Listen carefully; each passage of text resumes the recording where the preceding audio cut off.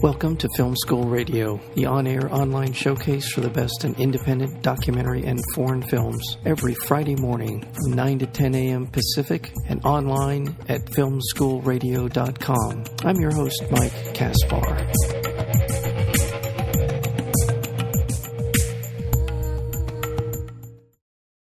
A documentary as dramatic and ambiguous and multi-layered as any fiction film you'll see, A River Below, examines the efforts of two conservationists in the Amazon to bring about change by using the national media, only to discover the consequences of their actions come with a high price. A River Below provides an eye-opening look into what happens when passion and opinion trump reason and morality. The crux of the story questions the truth in images and the manipulation to get the public's attention, and who ultimately pays the price for someone else's passion.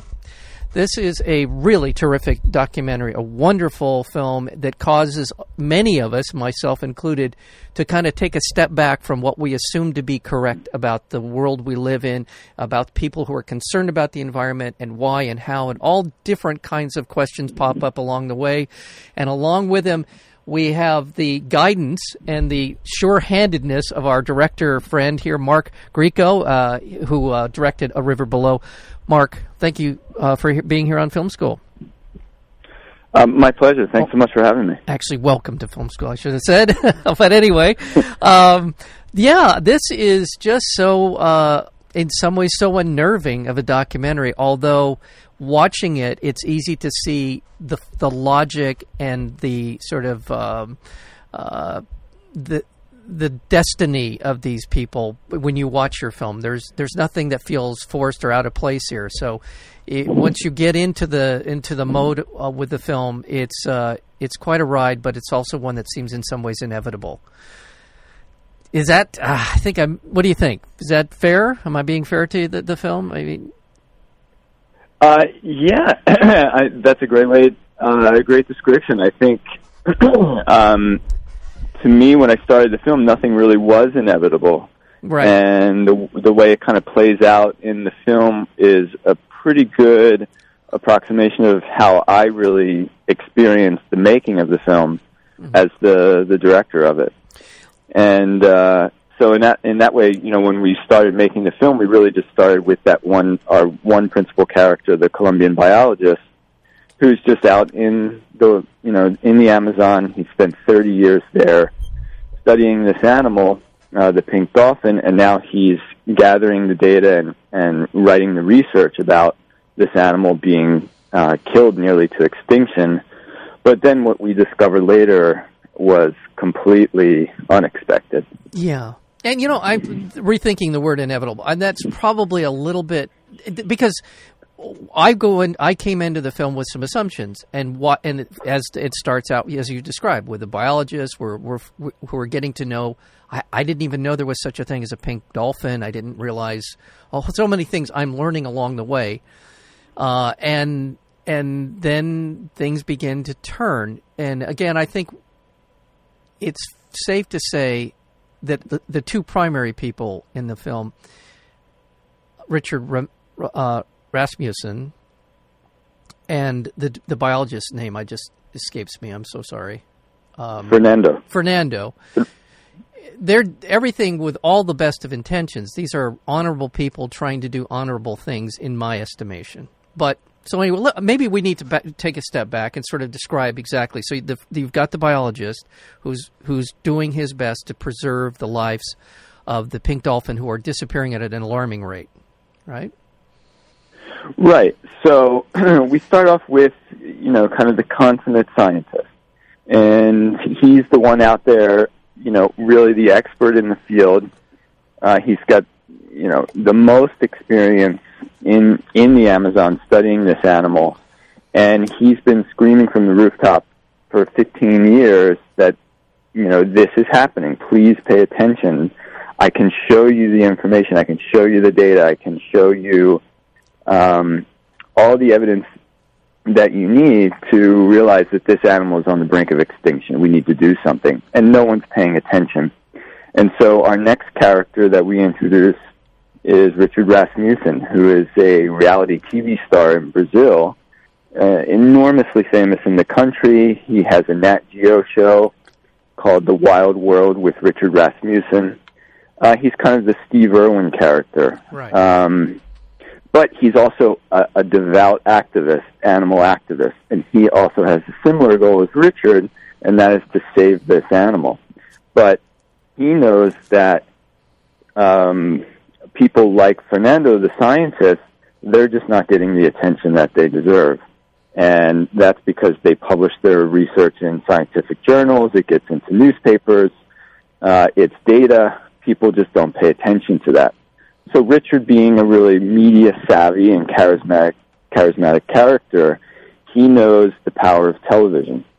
So what he does is he says, I know how to get people to pay attention to this. I know how we can change the law. And that is, we need to show that the dolphin is being killed. And so he is able to capture really gruesome footage of 3 dolphins being killed to be used as bait for this scavenger catfish. And it is shown on Brazil's most popular TV show, prime time, on a Sunday night, and overnight the law changes. Mm-hmm. There's just this groundswell of indignation in the country that changes the law immediately, puts into place this moratorium on that catfish, and effectively saves the species, the dolphin species. Right. And so, in many ways, he's a hero of activism. He did an incredible thing. And, you know, his motivations are noble. But then we start digging into how this video was made, what happened, you know, outside of the frame of that production, and that's where the film really starts to turn in on itself. Right, right. And I want people to go see River Below, so I'm going to kind of leave it there because it does take a lot of very interesting twists and turns. But it's sort of the situation we find ourselves in the world where these kinds of things are happening all the time, where people who are doing the right thing. It's almost when I looked at your film, as I was watching your film, I'm trying to figure out, well, where could this be better? How could we avoid getting to the point where things go so far off the rails? And it's hard not to see a lack of any sort of institutional engagement. The government either doesn't care or is complicit or is compromised by corruption. That, to me, in many ways, feels like where we're at with what, and I don't think it's specific to Brazil. I do think that this is something of a microcosm for much of what is going on around the world. Well, I would completely agree. I think that, you know, even one of our main characters, Fernando, in one of the heights of his frustration that we capture in the film, he's saying, look, the issue here really isn't the dolphin at all. The dolphin is just a casualty of this market that's kind of been created around this catfish and around the fishing industry in the Amazon. It's out of control. We're overfishing the Amazon. And he makes a demand to the government. He says, where are the institutions? Where are the people that are going to make the policy and control this situation and try to enforce certain policy that's going to protect these ecosystems? And I think that is a fair estimation of the problem, but I also feel like it's a bit lazy because in a democratic institution, really the government are our representatives, and they will only move and go up against maybe special interests when there is that groundswell, when there is popular support for change. And I think in some ways this film, you know, I've been really fortunate. I think that this film can speak as an analogy to so many other problems that we are experiencing in the world. Yeah.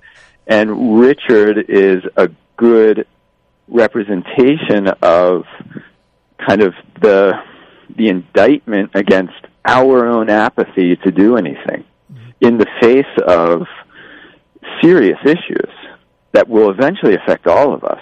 Yeah. You know, this film isn't just really about the dolphins in the Amazon and overfishing and ecosystem destruction and kind of species extinction and conservation activism, it's really speaking to problems that we're experiencing now, especially probably the largest problem that humanity faces and may ever face, and that is global warming. And along with it, the mass extinction of species. Absolutely. We're experiencing right now the 6th largest mass extinction in the history of the planet, and many of the biologists out there and the researchers are saying that this is caused by human action. Yeah. And that's why it's being called the Anthropocene era, the Anthropocene extinction, because it's caused by us in many ways. And so when you have someone like, this is why we have these two characters in the film, because Fernando really represents the people who are out there telling us what's going on in the world, and here is the evidence, and yet we don't listen. And so in reaction to that apathy, I think you get a character like Richard Rasmussen, who has similar goals.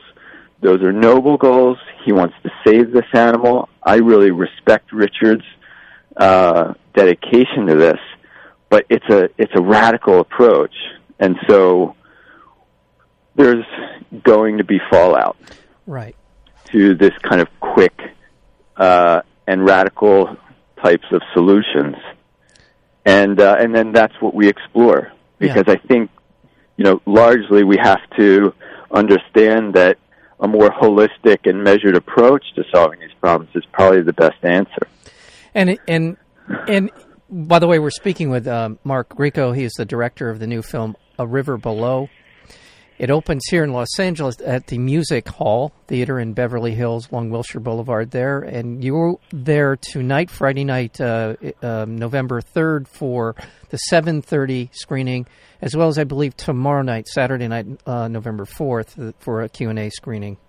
Is that? That's right. I'll be there this weekend. And you're so right. I mean, you're right that this does shine a light on a lot of other issues.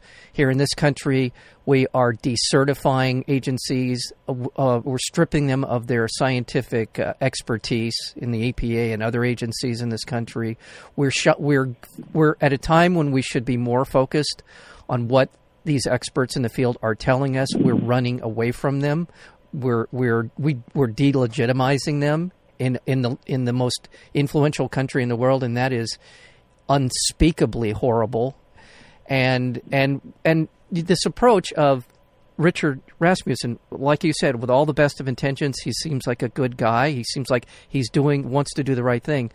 But his methodology of shining a light on this particular issue doesn't leave any sort of, again, going back to this idea of this institutional response. There's no way, it's difficult for most people to express their desires yelling at a television screen or maybe calling the station, but there aren't the sort of political ramifications. There aren't the political momentum. And so it becomes then a he said, she said by a government who's either apathetic or complicit. It's hard. And, I'm trying to say our levers of influencing our world around us are becoming increasingly more remote. And that's part of what I see in this film, is that we're just not, people may know about it, but they don't know what they're going to do to change it because our institutions feel like they're failing. I think the institutions are becoming less and less representative of the population's desires and motivations as a whole, and their will to change.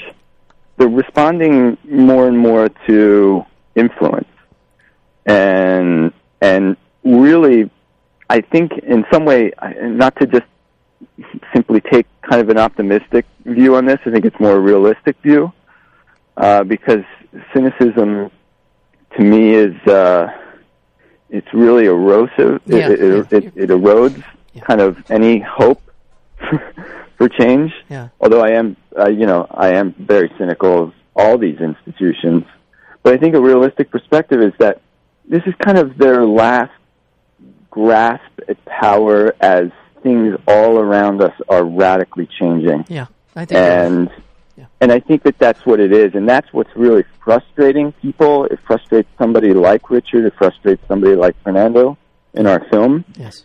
And that's why they take these kind of radical actions, because these institutions no longer represent our will, and they're kind of responding to special interests. Yeah. And those special interests are really they're the ones kind of in the last grasp for power, because things are just kind of really changing. Yeah. Even our identities as nations, our identities as cultures, all these things are starting to blend together. And so it's kind of a birth pang of a new world. And I think that unfortunately during that transition we're going to see a lot of frustration. We're going to see a lot of division, and that's unfortunate, because there's a lot of problems that need to be solved right now, and to be able to solve those problems, there needs to be collective agencies working together, a collective will to change these things for the better.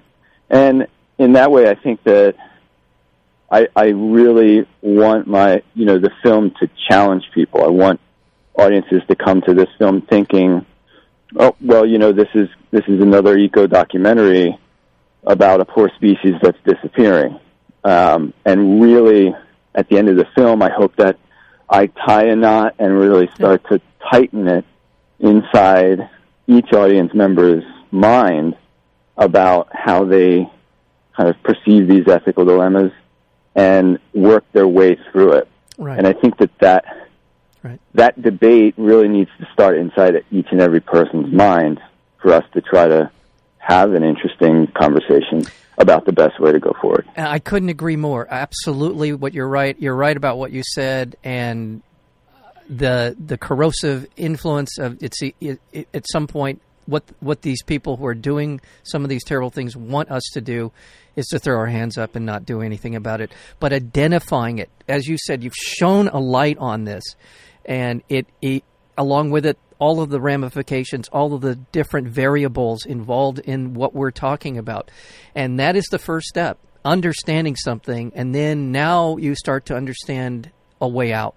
And you're right, there are we're reforming communities, we're reforming our identities, and you're right, this to me is, I couldn't agree more. The fossil fuel industry is still very, very influential and very much a part of all of our lives, but it's going to die. It's going to die off, or it's going to be diminished to a point where it's not having the impact it's been having on our environment, because it has to. Speaking of inevitabilities, that's the most inevitable. Yeah. I mean, just simply the supply of fossil fuels is going to end. It's not a renewable resource. Right. So it has an inevitable end to it. Now, how do we reach that end, and what is the discussion going to be like? Right. What is the world that we can imagine? I mean, really, the amazing thing about the fossil fuel industry is that it's created this world in which we live in. Right. But we need also to understand that should be the engine that drives us to a transition out of it, out of that dependency on the fossil fuels. Yeah. And, I'm only really going down this road because my film isn't about fossil fuels, but I think it's about human action and this systemic destruction that we've created in ecosystems, in the environments. We're seeing this destruction happening to so many incredible species on this planet, and I think the only way out of systemic destruction is systemic repair. Yeah. Yeah, and the film, again, there's so much more to the film that I want the viewer to experience, but one of them has to do with the villagers. People who are left with nothing else to do but to do something that, at the end of the day, is not going to be sustainable, but it's the way they survive. And that's another part of this ecological nightmare that we find ourselves in right now, is that people are doing things to survive that aren't necessarily going to keep the planet viable. And this is another part of it. So, and it's something that needs to be addressed. Yeah, the town that we discover that had played a major role in making this video of this brutal dolphin footage, we finally discover who was behind it.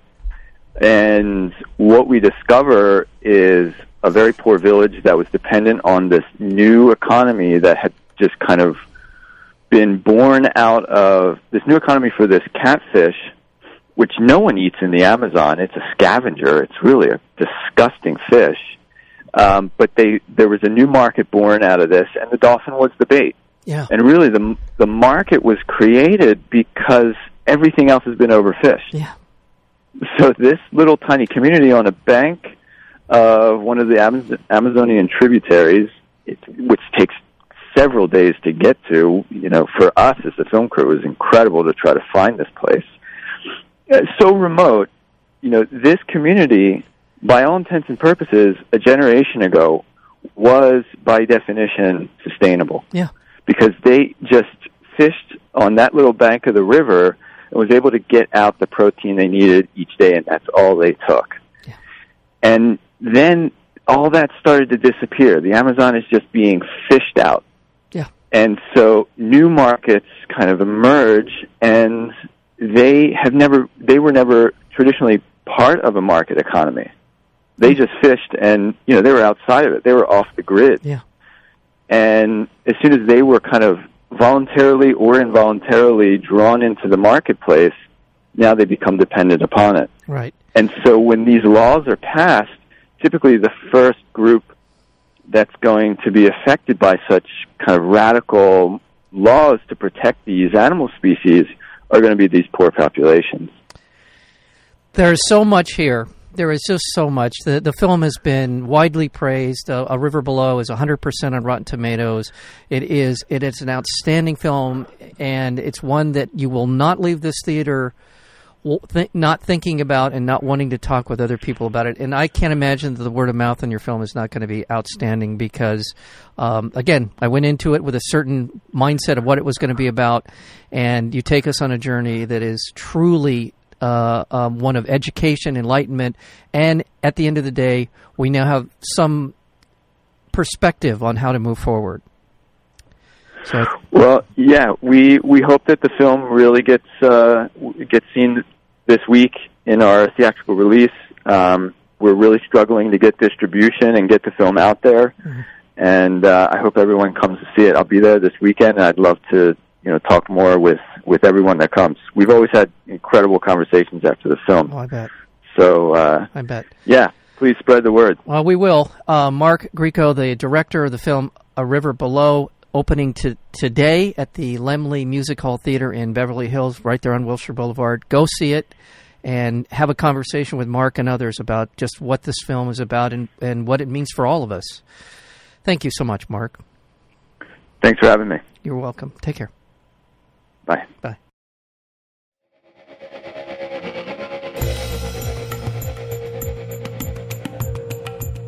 You've been listening to Film School Radio, the on-air online showcase for the best in independent documentary and foreign films. You can find out more about the program at filmschoolradio.com. I'm your host, Mike Kaspar. Thank you for tuning in, and we'll see you next week with another edition of Film School Radio.